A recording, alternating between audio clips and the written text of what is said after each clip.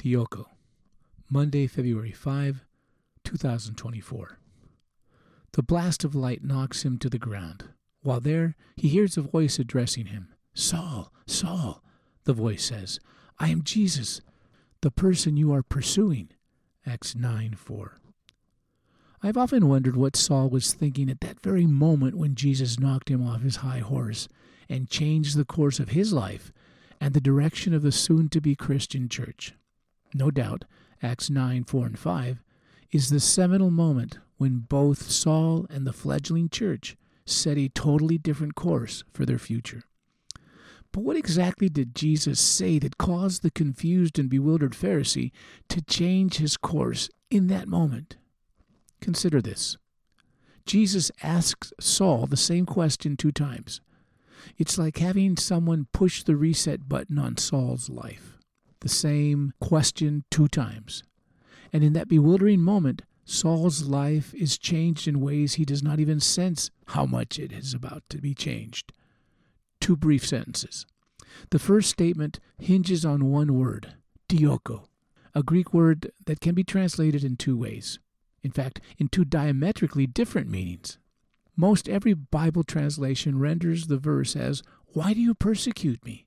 in verse 4, and "I am Jesus who you are persecuting" in verse 5. Persecuting is appropriate to the context. Paul is, in fact, breathing threats and murder against the disciples of the Lord. That is the translation of verse 1 of chapter 9 of the NIV. He was close to being diabolically possessed with hate and destruction towards Jesus and his followers, and he had never even met Jesus. It's almost as if he was trying to erase the image of Jesus from his subconscious. Why such a virulent effort? I sense there was something afloat underneath the hell-bent, law-anchored, and self-righteous Pharisee. He was at the point of self-destruction. But what if Paul was not so much in a state of hateful persecution, but in the state of self-hating pursuit? The word in Greek is the same, dioko, persecuting or pursuing. One is grasping in order to destroy others who have found something new and life-changing, while the other one is grasping for something beyond what someone else has embraced in their pursuit of perfection. In the words of the preacher, chasing the wind. That condition is painful and self-destructive. Jesus even says as much. "I am Jesus," he says to Saul, "whom you are persecuting. It is hard for you to kick against the goads." Acts 9:5, New King James Version. Is it possible that Saul was pursuing the ghost of Jesus? Can it be that he wanted, like Nicodemus, to meet this man who had impacted so many people with something he did not understand? But Jesus was dead and gone. That is why he was working so hard to destroy any and every thread of this false Messiah from Galilee.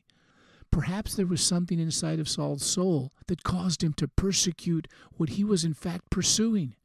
His life-changing moment had arrived, and he had a choice to make. To be continued. Abba, how many times have I pursued things that are self-destructive when what I needed was you? I have made my choice. I am determined to cling to you. In Jesus' name, amen.